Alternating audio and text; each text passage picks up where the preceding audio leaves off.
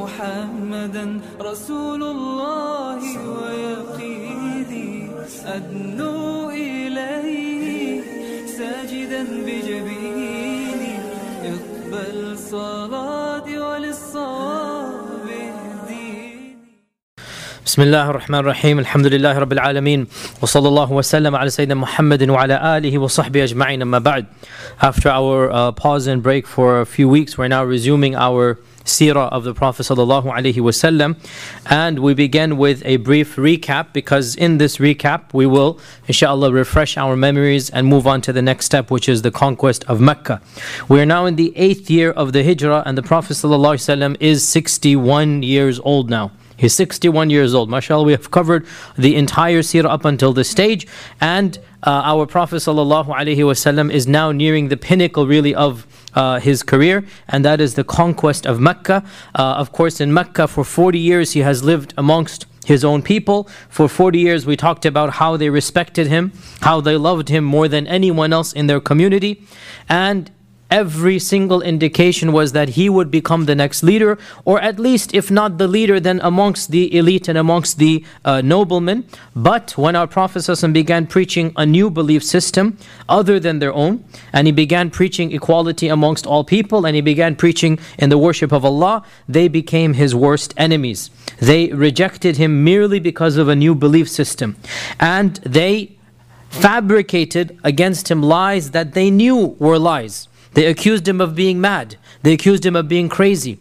They accused him of being a magician. They accused him of being a fanciful poet. Now it's very interesting here. They never accused him of being power hungry, nor did they accuse him of being insincere. Because even though they could accuse him of being crazy, they could not accuse him of wanting power. And even in this we notice the fact how sincere he was, that nobody accused him of being insincere. Nobody said you want this for money, for power, for greed. They made ridiculous accusations. He must have gone crazy was the main one, because that's the only explanation they could give to what he was saying. And because they could not harm him personally, after all he was the grandson of Abdul Muttalib, and every single law that they had protected the one of blood. This was their culture, this was their mannerisms. Whoever's blood is holy, whoever's blood is not holy, but noble blood has to be protected. And nobody could possibly harm a hair on his head physically because of the fact he is the son of Abdullah, the grandson of Abdul Muttalib, the elite of the Banu Hashim. So they took out their anger on the weak. They killed so many of the early Muslims, Sumayya and Yasir. They persecuted Bilal. Eventually, when they couldn't harm him physically, they boycotted. And they said, we're not going to sell you anything, which means even food and water. How can you live when nobody's going to sell you food and water? How can you live when nobody's going to sell you clothes? So what did our Prophet ﷺ do? And Abu Talib was with them in this regard. Out of anger and out of disgust, they left Mecca. And they self-imposed exile onto themselves. Eventually, this also led to the emigration to Abyssinia. Their hatred, their filthy tactics continued to increase until finally they began to physically harm our Prophet ﷺ, either through altercations or trying to choke him in public as they did, or throwing an animal carcass onto him. And in the very final years when Abu Talib died, Abu Lahab went to an even lower level, and initially he would follow him around everywhere, and anytime he spoke to a gathering, anytime he gave a lecture to the tribes, the Hujjaj that had come, Abu Lahab would call out from behind. And Abu Lahab would say, don't listen to him, he is my nephew. And I can vouch that he is gone senile, he is crazy, he is a poet, he is this, he is that. And wallahi, imagine the scenario, how painful it must be. Somebody is literally waiting outside your house, he's your uncle, and he's waiting to follow you wherever you go. Imagine how much hurt our Prophet ﷺ would have been, until finally when Abu Lahab got so irritated, he withdrew his protection. And he basically said, you are no longer a part of the clan. And he disowned the Banu Hashim. He disowned somebody of the Banu Hashim. And he said, I'm not going to help you out. And this was when he went to Ta'if to try to get protection from the tribe of Thaqif. He was rejected from Ta'if, as we know. And then when he came back, nobody could offer him support until finally Mut'im ibn Adi was the one who gave him that support until eventually in the very last year, when push came to shove, the Quraysh finally decided to do the unthinkable. After 13 years of preaching, they decided to finally do the unthinkable, and that is to kill him. And this was unheard of in the Arab tribes, that they would gather together to assassinate one of their own. This went against every law that all the Arabs held sacred, especially in the Haram. And by the Quraysh and from the Banu Hashim, like all of these sins made it even bigger. And they all agreed to commit this vile deed. And that was when, as we know, the hijrah occurred of our Prophet sallallahu alaihi wasallam, and he left the land of his birth and the land of his ancestors and the land of his people. In fact, the land of his great-great-great-grandfathers Ismail and Ibrahim, who had immigrated there with Hajar. And he said to Mecca, he spoke to the city and he said, "You are the most beloved of all cities to me, and were it not for the fact that my people have expelled me from you, I would never have left you." This is how he felt about Mecca. And even in Medina, the Quraysh did not leave him alone. Even in Medina, they continued their persecution. And in Medina, a number of battles took place, and we went over all of these battles in great detail. And the first and really the biggest of them, and this battle truly was the biggest victory after the conquest of Mecca, and that is the Battle of Badr. The Battle of Badr is really the biggest victory in the whole Islamic era, the Seerah era, except for the conquest itself. That in the Battle of Badr, Allah subhanahu wa ta'ala truly demonstrated the truthfulness of our Prophet sallallahu alaihi wasallam, and in it each and every senior leader who participated from the Quraysh were decimated and killed or taken prisoner of war. And truly this was a huge victory. The Quraysh never recovered from Badr. The Quraysh never fully recovered from the loss of Badr. Their stalwarts, their noble scions, if you like, Utbah ibn Rabi'ah, Shayba ibn Rabi'ah, Umayyah ibn Khalaf, Abu Jahl himself, Al-As, all of these major figures, every one of them died. It was a blow that, in fact, if you look at it, the Quraysh never truly recovered from it. In Uhud, the Quraysh realized that even if they sent their entire city to Medina, it would not eliminate Islam, because never had the Quraysh fought unified in a battle until Uhud. So all of the Quraysh send their sons, they send their army, and they realized that no, Medina is still protected. In the Battle of Khandaq, they realized if they send the entire Arabia, still Allah will protect Medina. Because in Khandaq, what happened, as we said, was something that had never happened in the history of the Arabs. And that is, they unified different tribes on the basis of theology, not on the basis of tribalism. For the first time, the pagans united with other pagans, and they forgot all of their past wars. They forgot all of their previous issues, and they united merely to fight against Tawheed and to fight against Islam.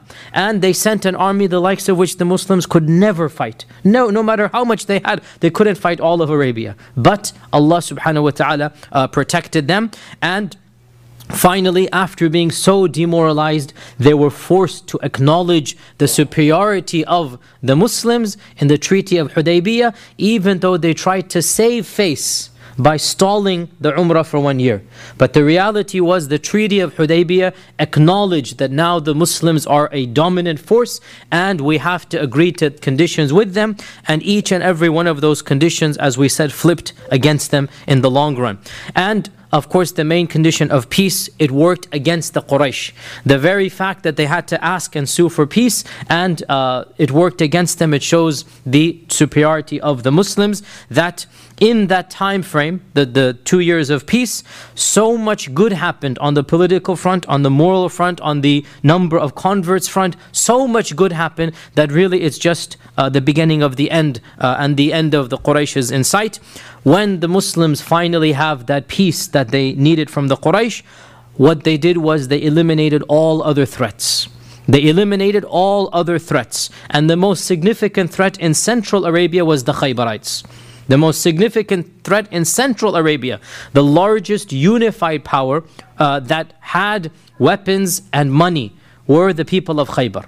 They didn't have the most quantity. The most quantity were in other tribes. But they had what the Arab tribes did not have. They had fortresses, and the Arabs did not have fortresses.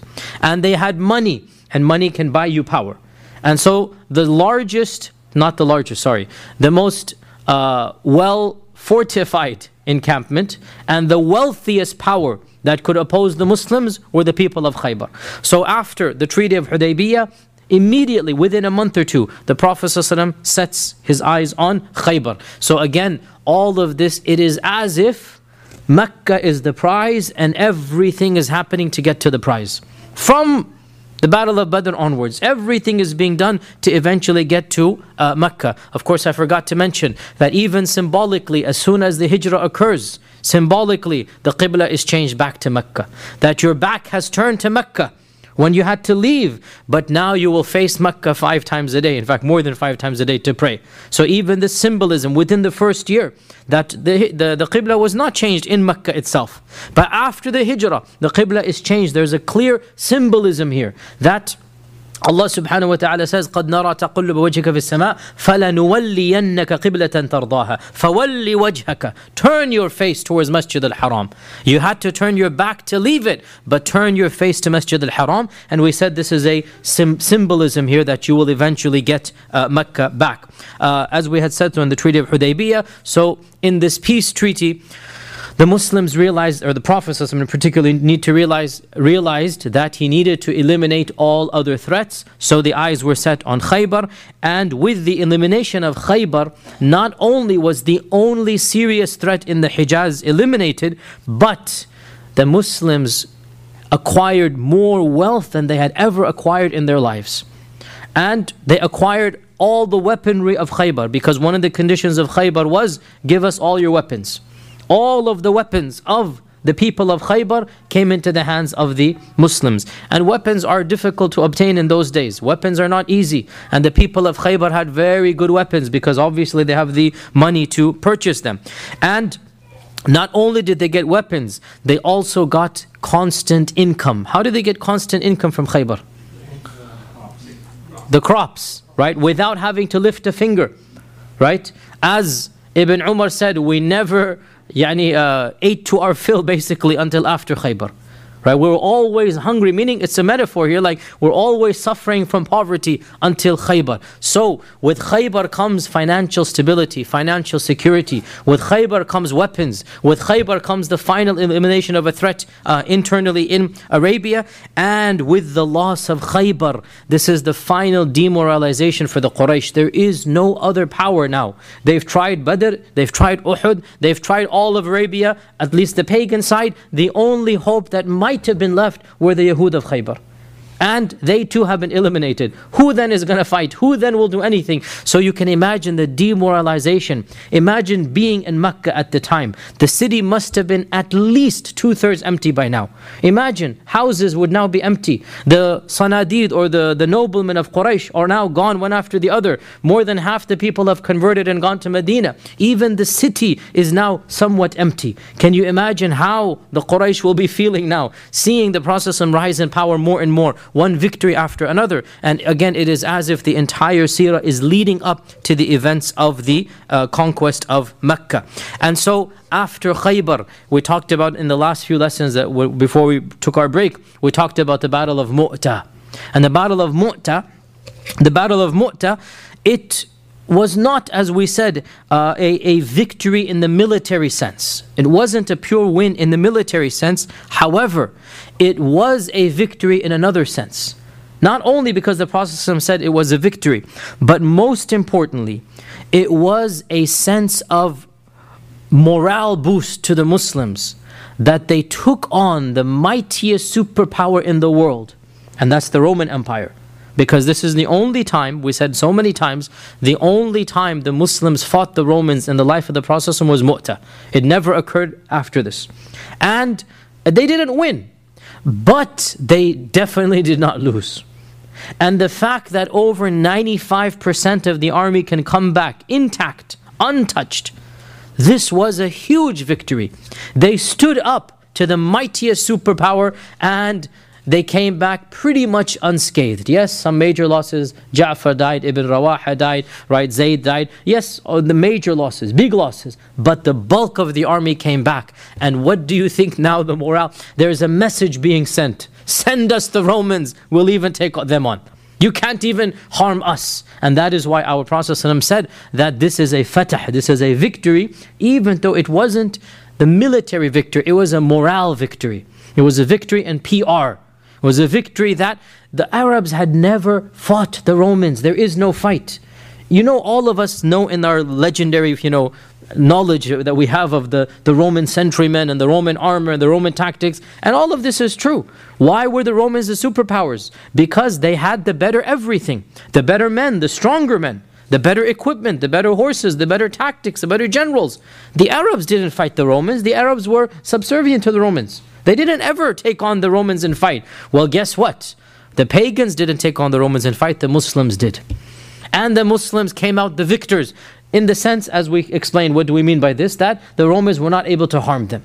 And they came back 95% or more than 95% unscathed. And so, what do you think the morale would have been amongst the Quraysh now?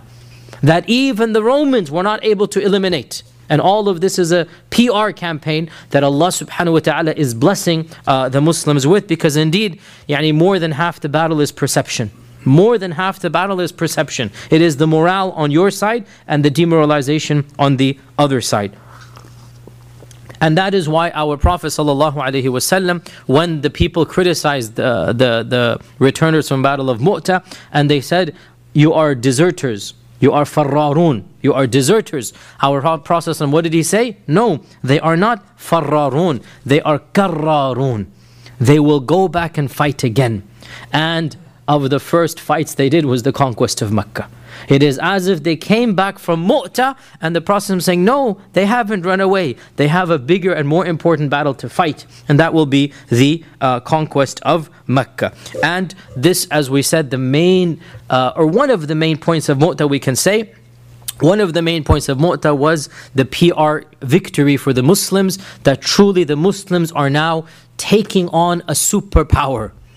And they're coming out somewhat the victors. They are not being harmed when they take on the superpower. In addition to all of these political victories, the Muslims in the last 2 years have won on the moral front and on the quantity front. As we said, more people embraced Islam in these 2 years than had embraced Islam since the beginning of the da'wah. 20 years or 18 years versus 2 years. More people embraced Islam in these 2 years of the Treaty of Hudaybiyah, because the Treaty of Hudaybiyah was only active for 2 years before the conquest of Mecca. Literally 2 years. More people embraced Islam than had embraced Islam in basically the previous 10 years or so. And this clearly demonstrates again that the spreading of Islam primarily was not done through the sword. It was done through interaction and through people mixing with the Muslims. So the purpose of summarizing all of this, it is as if every single episode of the seerah is leading up to the climax. And there is no doubt, wallahi, that the climax of the seerah is the conquest of Mecca. Everything after the conquest is just footnotes, really. Everything after the conquest, okay, the battle of Tabuk and Hunayn, and it's just basically, finishing off, basically. But the ultimate, if you like, climax of the seerah is the return of the Prophet ﷺ to Mecca, coming back to the very city that expelled him out. And it was really the final domino to fall once Mecca is in the hands of the Muslims, and they already have Central Arabia and they already have Northern Arabia. Khalas, the peripheries must fall. Because really they have the bulk of the country. They have the bulk of the land of the Arabs. What is left? The small peripheries, Oman and Bahrain and Qatar and Yemen. These are small principalities. And they are not centers. They are not leaders of civilization. They are following the center. And if the Muslims have the center, the rest is going to simply fall. And that is exactly what happened. So the conquest of Mecca truly is the climax of the seerah of the Prophet sallallahu alaihi wasallam. And the rest of the incidents that occurred after are like footnotes to the ending of this climax. And before we actually begin the incidents of the conquest, and because we're giving such a thorough seerah class, we have to mention just one or two incidents that occurred in the few months between the Battle of Mu'tah and the month of Ramadan of the 8th year of the Hijrah, where the conquest of Mecca began. And we begin with a ghazwa. And like all of these small ghazawat or these sariyas, like all of these small expeditions, what is really beneficial for us who are beginners of this seerah is not the political side of the battle, but the incidents that occurred in these battles and the benefits we can derive from them. If you notice, when we mention the smaller battles, it's not about the politics of which tribe did they conquer and what, but rather small things happen in the battle, and these small stories have moral benefits for us, or they have theological benefits, or they have fiqh benefits for us. So we begin with the most significant of these minor battles. None of these are major, and that is called the Ghazwa of Dhatus Salasil, the Ghazwa of Dhatus Salasil. And the Ghazwa of Dhatus Salasil, for the advanced students of history, should not be confused for the other battle, which is called the Battle of Dhatus Salasil, which was the downfall of the Roman Empire. The Persian Empire, excuse me. That's called the Battle of Dhatus Salasil, are two battles. One in the Seerah and one in the reign of Umar ibn al-Khattab. So don't get confused. Some people get confused with this. They're both called Dhatus Salasil, but for different reasons. And this one is called Ghazwa or Sariya because it took place in the life of the Prophet sallallahu alaihi wasallam. And the other one is called just the Battle of Dhatus Salasil. There's no Ghazwa or Sariya there. And the Battle of Dhatus Salasil, which is in the time of Umar, was the battle that was the downfall of Yazdajird, of the Sassanid Empire. Khalid ibn al-Walid on one side, and Rustum and Yazdajir on the other side. And that was the end of the Sassanid Empire. And that's why it's so important, but that's beyond the scope of the seerah. And let's not get confused with that. For us, we're interested in what happened in the lifetime of the Prophet ﷺ. And the reason why the names are the same is for two different reasons. There's no similarity. This Ghazwa is called Ghazwatu Dhat Salasil because there's a pond called Salasil, and it took place close to the pond, right? Salasil was the name of the pond. The other battle, which is the battle that took place in the reign of Umar ibn al-Khattab, it is called Salasil because the prisoners were all tied up in chains. And Salasil means chains. And the Muslims had so many prisoners, so they called them the Ghazwa of basically lots of prisoners, Dhatus Salasil. So there are two different reasons why it is called Dhatus Salasil. In any case, I'm just saying this because if you hear Dhatus Salasil, usually it's about the battle and not the Sariyah. Because the Sariyah is relatively small. So don't get confused like, oh, I studied the Dhatus Salasil. No, you studied the Sariyah, not the famous battle of Dhatus Salasil that took place in Umar ibn al-Khattab's time. So what is the Sariyah that we're interested in? It took place a few weeks after Mu'tah. A few weeks after Mu'tah. And therefore it would be around Jumad al-Ula or Jumad al-Thani of the 8th year of the Hijrah. Jumad al-Ula or Jumad al-Thani of the 8th year of the Hijrah. And it was against one of the relatively large tribes that was up north, and that was the tribe of Quda'a. Now, the tribe of Quda'a was not as north as the tribe of Ghassan. Who is the tribe of Ghassan? Who can remind me? The what? The Christian Arabs up north, the allies of the Romans, and this is one of the furthest tribes up north. This is one of the furthest tribes up north. In fact, their territory is almost touching modern Jordan, basically, way up there. So this is way up north. And that tribe was the tribe that the Prophet attacked in Mu'tah. Okay, that was the tribe of Mu'tah. In the Mu'tah, he wanted to attack the Ghassanids. The tribe of Quda'a was not that much north. It was between Ghassan and Medina. And also it was northeast as well. Not full north, a little bit northeast. And so it's not that far away compared to Ghassan. And the tribe of Quda'a had aided the Ghassanids in the battle of Mu'tah. They had helped the Ghassanids in the battle of Mu'tah, and therefore this was a response to that aiding. This was a response to that aid, and the Prophet ﷺ called Amr ibn al-As to him. Amr ibn al-As narrates the story in the first person, and he says, the Prophet ﷺ called for me and commanded me to wear my garments and my armor, and come to him. So I did that, and when I came to him, he was doing wudu. He looked at me up and down. صَعَدَ النَّظَرِ. He looked at me up and down, trying to assess me basically. And then he said, I wish to appoint you a leader of an army. I wish to appoint you as a leader of the army, and Allah will protect you and give you much ghanima. Allah will protect you and give you much ghanima. And I am optimistic for you that you will get much wealth. So Amr ibn al-As says, Ya Rasulullah, O Messenger of Allah, I did not accept Islam in order to become wealthy. Rather, I accepted Islam to be a Muslim, in other words, for the sake of Islam, and to be with you, Ya Rasulullah. So Amr ibn al-As says, I didn't accept Islam to be wealthy. Now what is the point here? So we see here, Amr ibn al-As, it is as if he feels a little bit hurt. That, Ya Rasulullah, you're offering me money. Now remember, when did Amr accept Islam? He just accepted Islam right now. He's a brand new Muslim. Barely 2 months, 3 months old. Literally brand new Muslim. And remember, Amr ibn al-As is from one of the nobility of the Quraysh. His father Al-As, so many verses of the Quran against his father Al-As. Al-As ibn Wa'il.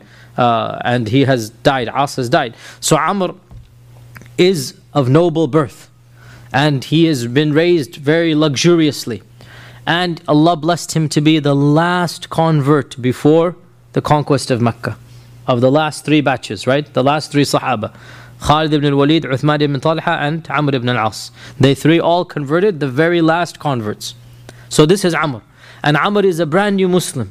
So the Prophet tells him, I want to send you on an expedition, and I'm optimistic you'll get a lot of money on it. So he feels a bit like maybe insulted or hurt. Ya Rasulullah, I didn't accept Islam for money. Basically, you think I came here for money. I accepted Islam because I want to be a Muslim. And I want to be close to you, Ya Rasulullah. And this shows us obviously his ikhlas to Allah. And it shows us his love for the Prophet ﷺ. He's a genuine Muslim. And by the way, Amr ibn al-As is the one that, he was the one who, he said that, the way that the Prophet ﷺ would look at me, I would think that I am the most beloved to him. So I went and I asked him, Ya Rasulullah, who's the most beloved person to you? So he said, Aisha. So then I said, no, I meant amongst men. So he said, her father. Then he said, I kept on asking, and he kept on mentioning, and my name was not on the list, that list. So I stopped asking, fearing that my name might never come, right? So the point here is that Amr, being one of the last converts, yet because of the nature of the Prophet ﷺ, Amr felt the most beloved. Because it was the nature of the Prophet to make everybody feel so much love coming from him. And yet Amr was not on the elite list of the first 10 or so, the first 5 or so, so he just let it be and didn't ask anymore. This is Amr ibn al-As. And we see his ikhlas over here. And by the way, we have to mention this, subhanAllah. Amr ibn al-As, later on, he got involved in the political turmoil, and on the side of Ali he did this, on the side of Muawiyah he did that. You know, in the fitan he has a role to play. And because of this, some of the other sects and some modern historians, they kind of give him a bad rap. And they say this and they say that about him. But of course, we have said many times throughout the Seerah lectures, it is a point of theology for us to respect the Sahaba. And especially somebody like Amr, who is showing how much he loves Allah and His Messenger. And we say whatever Amr did later on in his life, he was sincere in his ijtihad. And Allah Azza wa Jal will reward him for what he was right in and forgive him for what he was wrong in. And we don't say anything bad about any of the Sahaba, especially one who converted before the conquest. And Allah says in the Quran, لا يستوي منكم من أنفق من قبل الفتح وقاتل أولئك أعظم درجة من الذين أنفقوا بعد وقاتلوا. They are not the same, those who embraced Islam before the conquest and those who fought before the conquest. These people are higher in the eyes of Allah than those who accepted after. And Amr accepted Islam and fought before the conquest. Now the Prophet is sending him on a fighting expedition. So by the testimony of the Quran, people like Amr ibn al-As are at a higher level than those who converted after the conquest. And therefore, here we have this ikhlas coming from him. Ya Rasulullah, I didn't accept Islam in order to be rich. I accepted Islam because I wanted to be a Muslim and I love you, or wanted to be with you. So our Prophet ﷺ said, Ya Amr, ni'mal malu salih lirrajul salih. And this is a very beautiful phrase that should give us comfort when we go about earning our sustenance from Allah subhanahu wa ta'ala. The Prophet ﷺ told him, Ya Amr, ni'mal malu salih lirrajul salih. Oh Amr, how beautiful is pure money for the righteous man. How beautiful or how good. Ni'ma means how good it is. How beautiful is pure money for a righteous man. And this hadith shows us that for the one who will use the money in a good manner, there is nothing wrong to be eager for money itself. In other words, when Amr felt insulted, the Prophet ﷺ corrected his misunderstanding.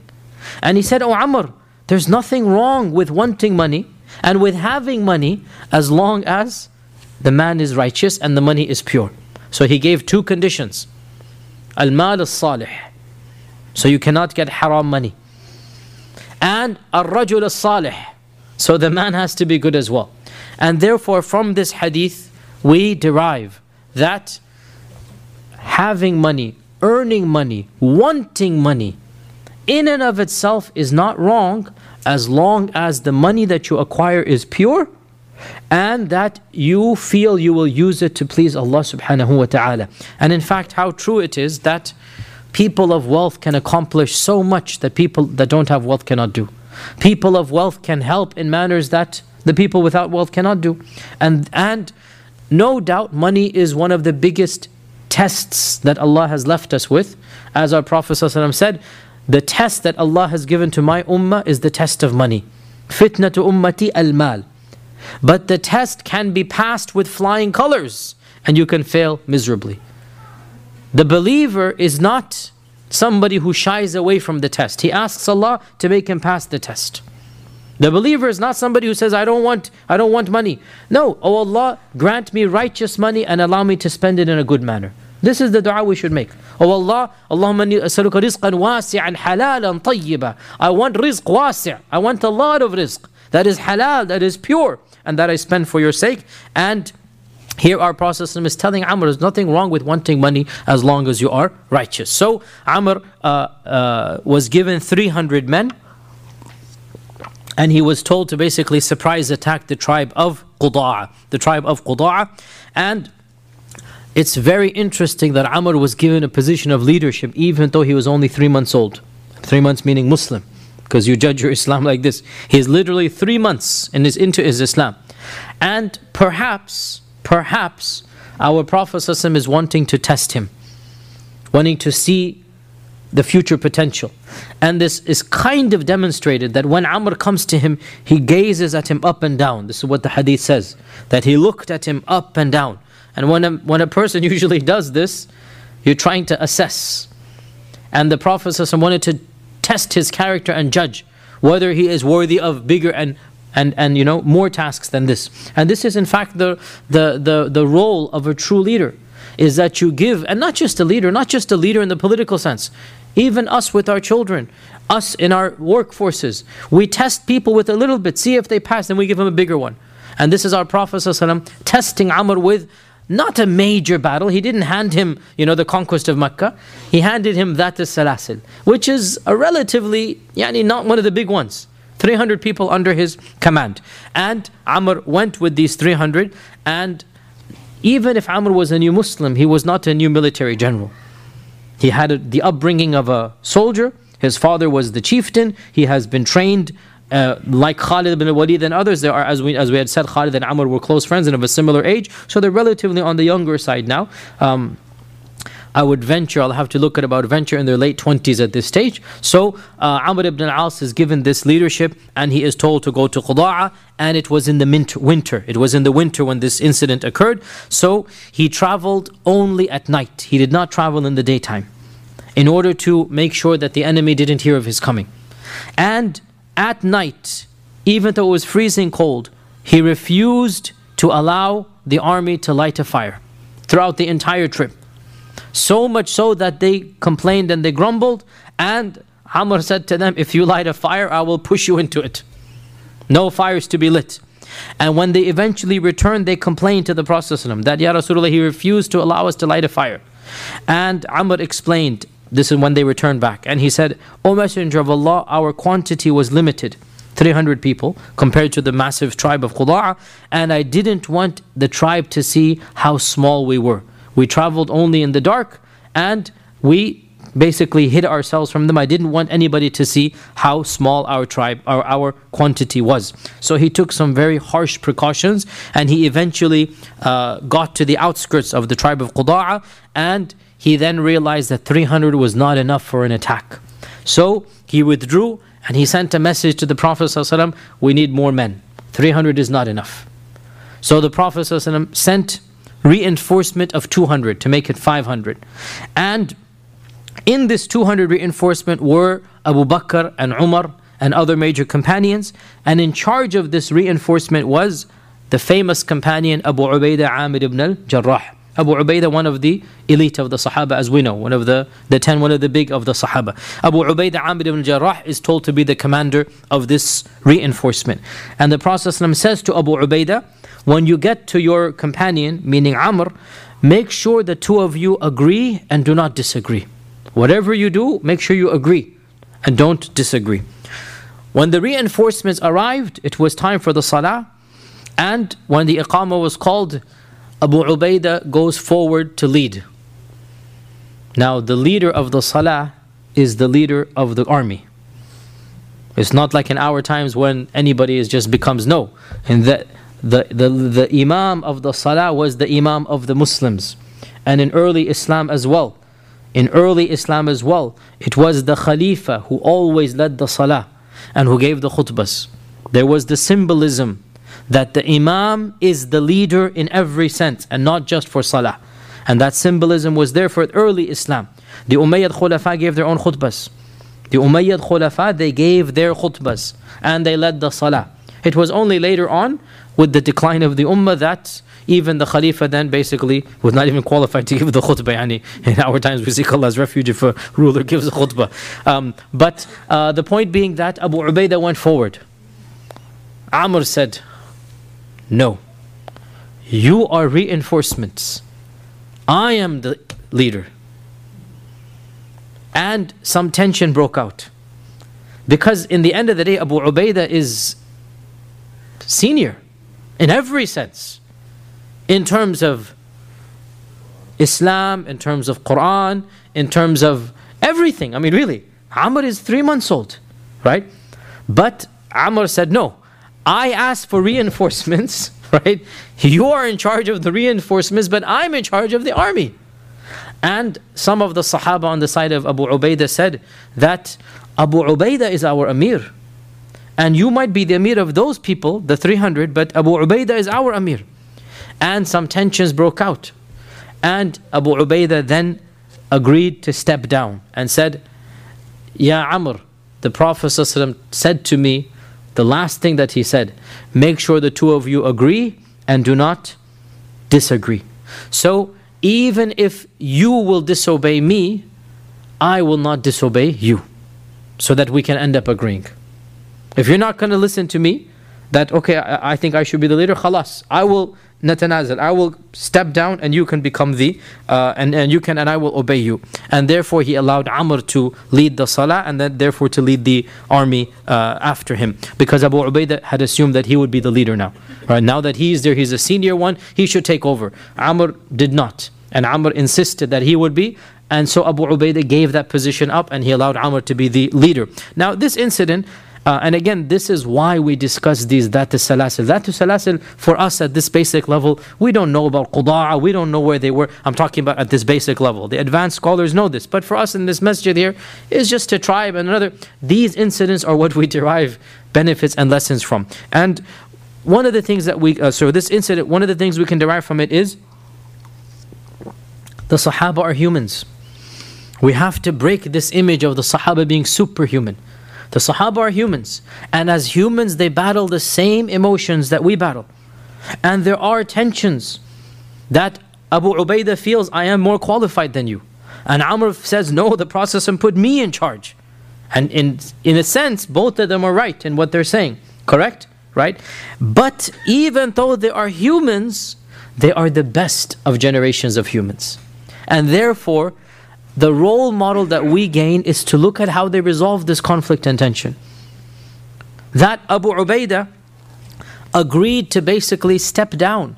And he stepped on his own ego.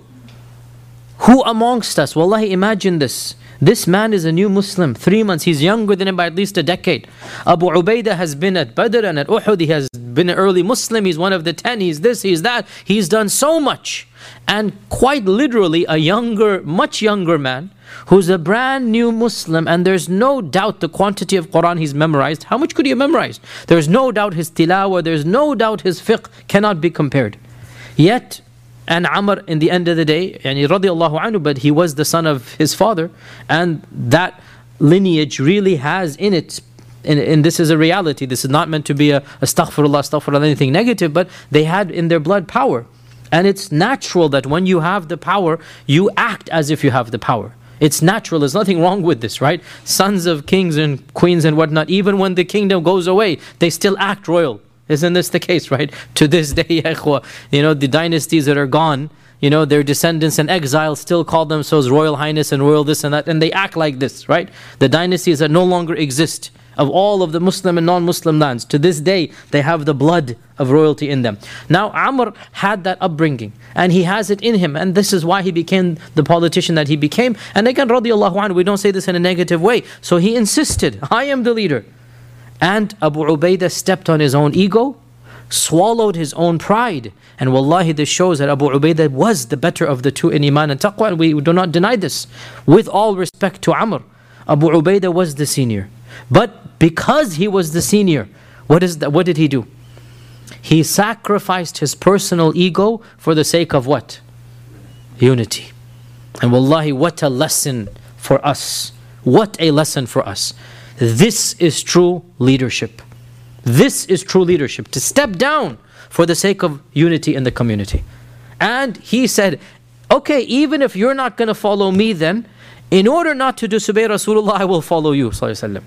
Right? That's what you call iman, and that's what you call leadership. Our Prophet told us to agree, well, one of us has to compromise. If you're not going to compromise, basically, I will compromise for the sake of the Prophet sallallahu alaihi wasallam.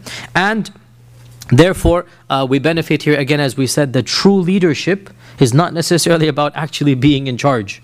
True leadership is sacrificing for the community. Also, we gain another interesting point here, that in the army of Abu Ubaidah was people like Abu Bakr and Umar. And by unanimous consensus, Abu Bakr and Umar are better than Abu Ubaidah in terms of taqwa, in terms of seniority, in terms of ranking. Yet Abu Ubaidah is put in charge. And this shows us that to be put in charge, you don't have to be the single most muttaqi person. It's okay to put somebody in charge and he's not the single best person. And the technical term is imamatul mafduli ala al-fadil, which means the leadership of the one who's not as good over the one who is better than him. And this is one of the differences between us and between some of the Shi'i groups, that they say the imam or the leader has to be the best person in the whole world. And we say that's impossible and historically not the case, and there are many instances to demonstrate it is okay for a leader not to be the very best person. He can be mafdul and the one beneath him is fadil. Because Abu Ubaidah is not the best compared to Abu Bakr, yet he is the one in charge over Abu Bakr. One could also say that perhaps Abu Ubaidah was put in charge because of military reasons. To have the most iman is not necessarily the most qualified in every aspect. You can be muttaqi, but that doesn't mean you're the best tactician, you're the best military planner. And perhaps Abu Ubaidah was put in for these reasons. In any case, so Abu Ubaidah agrees to step down, Amr takes charge, and Amr coordinates an attack against the tribe of Quda'a. We don't have any real details because there was no major battle. When the tribe of Quda'a saw 500 people attacking them, complete surprise. They basically dropped everything and fled, and they ran. And so therefore, the Muslims did not conquer the entire tribe, but because it was too large, the tribe of Qudaa was too large. But it was a victory in the sense that the message was sent, don't mess with us. And fear was put in the hearts of Qudaa. And as the Prophet predicted, much ghanima was conquered. Obviously, when the tribe leaves, there's so much property, so much possessions left behind in fulfillment of what the Prophet ﷺ had said. So there was no major casualties. It was basically a major victory financially and no major casualties for the Muslims. Exactly as the Prophet ﷺ said, you shall be safe and Allah will give you much war booty, and that's exactly what happened. Now in the books of hadith we find an incident here that Amr narrates, and we don't know exactly when it happened, but it's a fiqh incident and it happened in this ghazwa. And it's an embarrassing incident of Amr, but he's not embarrassed to mention it to us because there's much fiqh in it. And he says that on one of the nights of Dhatus Salasil, I had a wet dream. I woke up in the state of janaba. Right? On one of the nights of Dhatus Salasil, I became junub. And they're in the middle of the desert. It is freezing cold, it's the winter time. And Amr said, I was worried if I take a ghusl, I will perish, kill myself in this cold weather, to take my clothes off and to, take a bath. And the desert cold, by the way, is very different. The desert cold, it's a very different type of cold. The wind is, I've only experienced it a few times, and wallahi, it's different type. I've lived in Connecticut, which is very cold in its own way. But that cold is the cold of the snow. And it's cold. But the desert cold, I don't know how to explain it, but they say it like hits the bones. It gets to the bones. And it really does. It's a very different type of cold. And they're in the middle of the desert, no protection. And Amr says, I got worried if I take a bath, it will basically, I'll freeze to death or I'll perish. So I did tayammum. And I led Fajr with my companions, because he's the Imam. When we returned, they complained to the Prophet. So they already have a long list of complaints about Amr. He did this, he did that, he did this, he did that. Right? One of the things they said was that Amr led us in the state of janaba. This is what they told the Prophet. He prayed in the state of janaba, and he was our Imam. So the Prophet called him and said, did you lead them in the state of janaba? Now this shows us, whenever you hear information, verify. Verify. There's always two sides of the story. Right? So they complained, and from their perspective, they have water. They got plenty of water. Amr refuses to take a bath, and he insists on leading them in Fajr. So they're very angry. And they go and complain to the Prophet. So he calls him and says, Ya Amr, asallayta bihim wa anta junub? Is it true that you led them in salah and you were in a state of janaba? And so Amr said that, O Messenger of Allah, I heard Allah say, meaning I read in the Quran, I heard Allah say that, O you who believe, لا تقتلوا أنفسكم إن الله كان بكم رحيما. Do not kill yourselves, for verily Allah is very merciful to you. And I was worried that if I took a bath, I would end up killing myself. So therefore I did tayammum and I didn't take a bath. And so Amr says, فَضَحِكَ النَّبِيُّ صَلَّى اللَّهُ عَلَيْهِ وَسَلَّمَ وَلَمْ يَقُلْ شَيْئًا. He laughed at my explanation and didn't say anything to rebuke me. And this is a fiqh incident. It's not a major theological point, but it shows us many things. And this took place, he mentions clearly in one of the nights, I said this, in one of the nights of Dhatus Salasil. He said this, so that's why I'm mentioning it here. This is in the books of hadith. And he says, in one of the nights of Dhatus Salasil, this happened to me.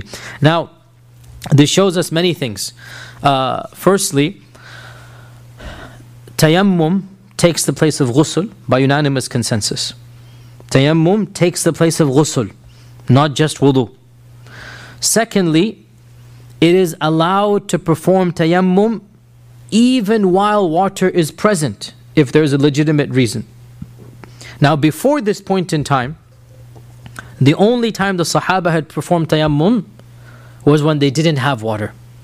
And we have the hadith of Ammar and the hadith of Ali and others. Incidents took place, they didn't have water, and they performed tayammum. This is the first time in the seerah, while the Prophet is alive, that the Sahaba have water, or at least one Sahabi has water. And he refuses to use the water, and he does tayammum, intentionally leaving the water. That's why this is an interesting point here. Right? And this shows us, therefore, that tayammum can be performed in the presence of water if there is a legitimate reason. What is a legitimate reason?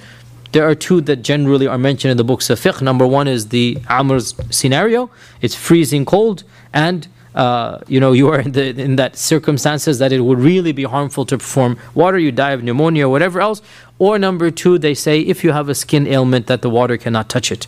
Right? These are the two main reasons that are given. That you have a surplus of water. We're not talking about you only have a bottle and that's you have to drink it. We're not talking about, no, you have water, but you cannot use it. So this shows you're allowed to do tayammum.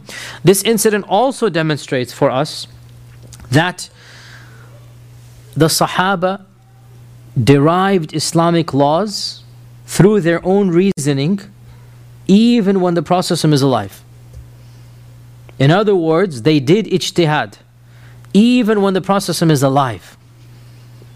And ijtihad has always been how you derive Islamic laws that are not explicit. This also shows us that the one who does tayammum is not in any way diminished in his capability to become the imam. So if there are two people, one of them has wudu and the other one does tayammum, we will not care in deciding who's the imam whether the person did real wudu or not. It doesn't matter. The both of them are considered to be equivalent and equal. And we will look at whose Quran is better and who's more qualified to be the imam. So the fact that Amr did tayammum did not disqualify him from being imam when the rest of the Sahaba are doing wudu. Right? We also gain over here that ijtihad, or deriving Islamic laws, takes into account real life situations and scenarios. And by this I mean that here we have Amr faced with the text, and that text, Surah Al-Ma'idah text I'm talking about, that when you are junub, take a bath. This is an explicit command. Yet Amr understands that, look, this command has to have certain leeway in the circumstance I'm in.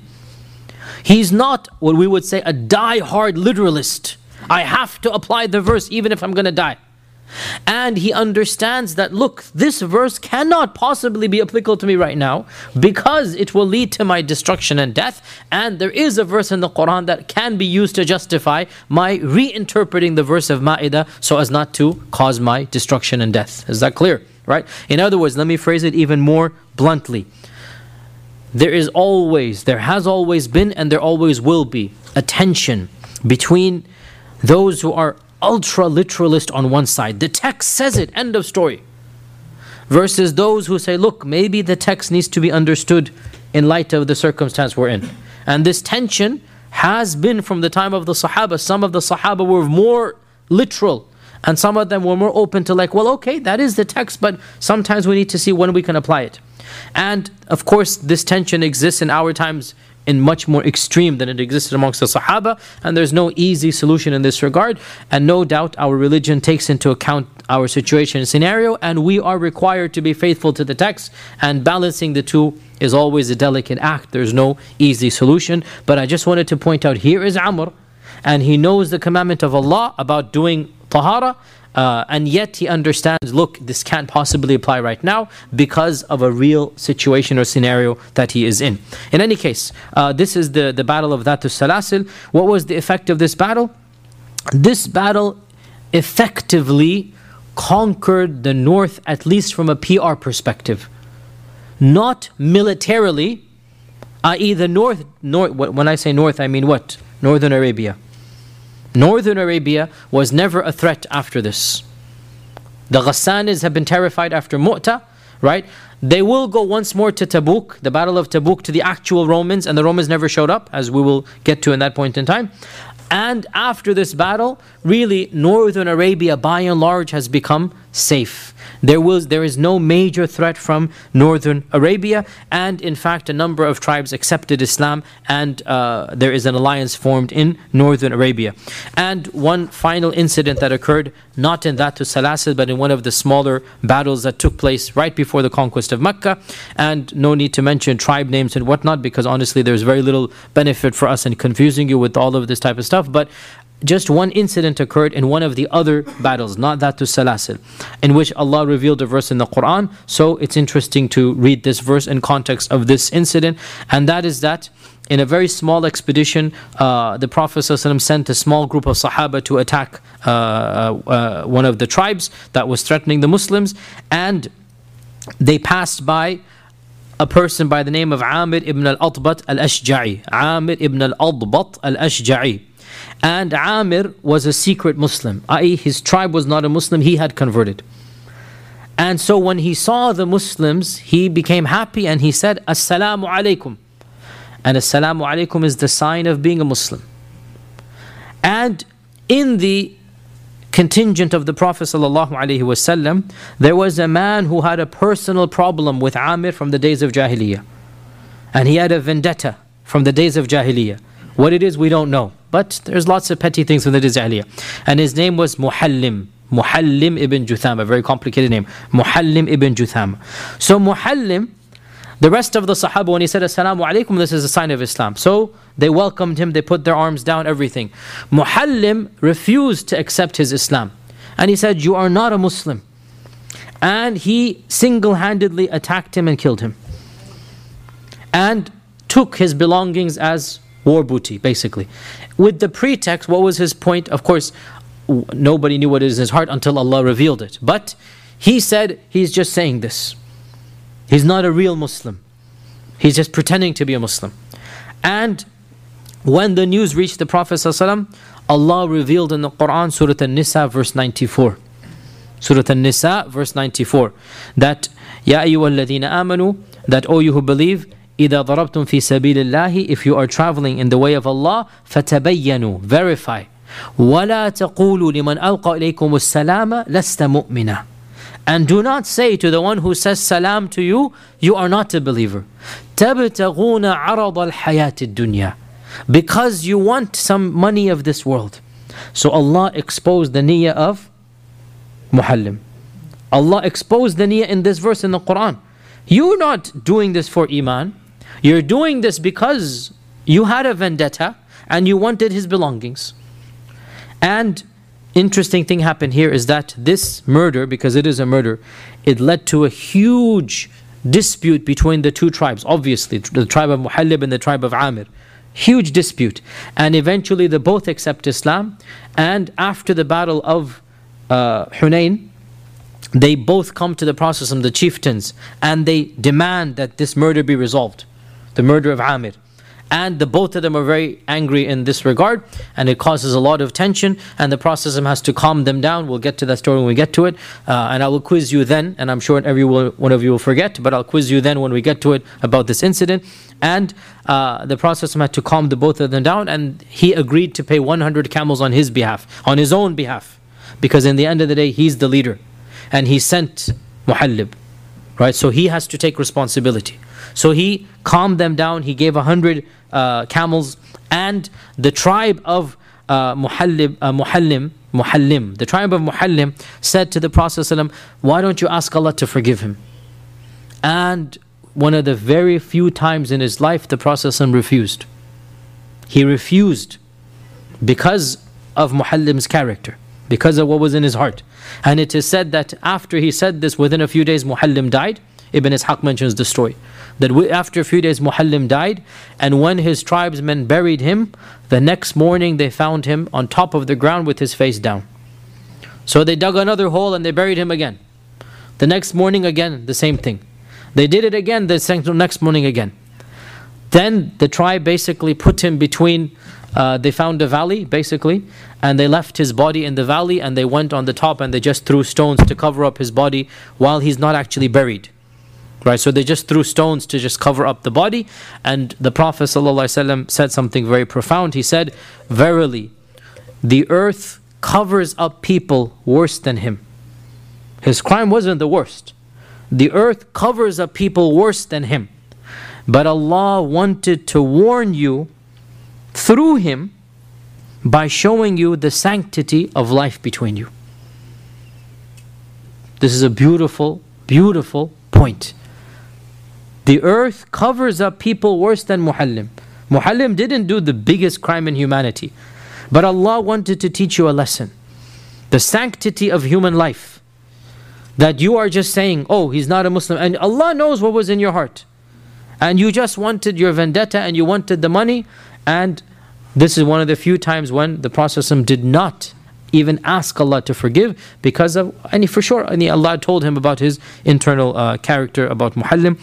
These are the major incidents before the thing that leads to the conquest of Mecca, and the time is up, and I don't want to start the few incident that, or the one incident that leads to the actual conquest. Inshallah, next Wednesday we will begin the actual conquest of Mecca, and it will take probably around 2 or 3 weeks, bi-idhnillahi ta'ala.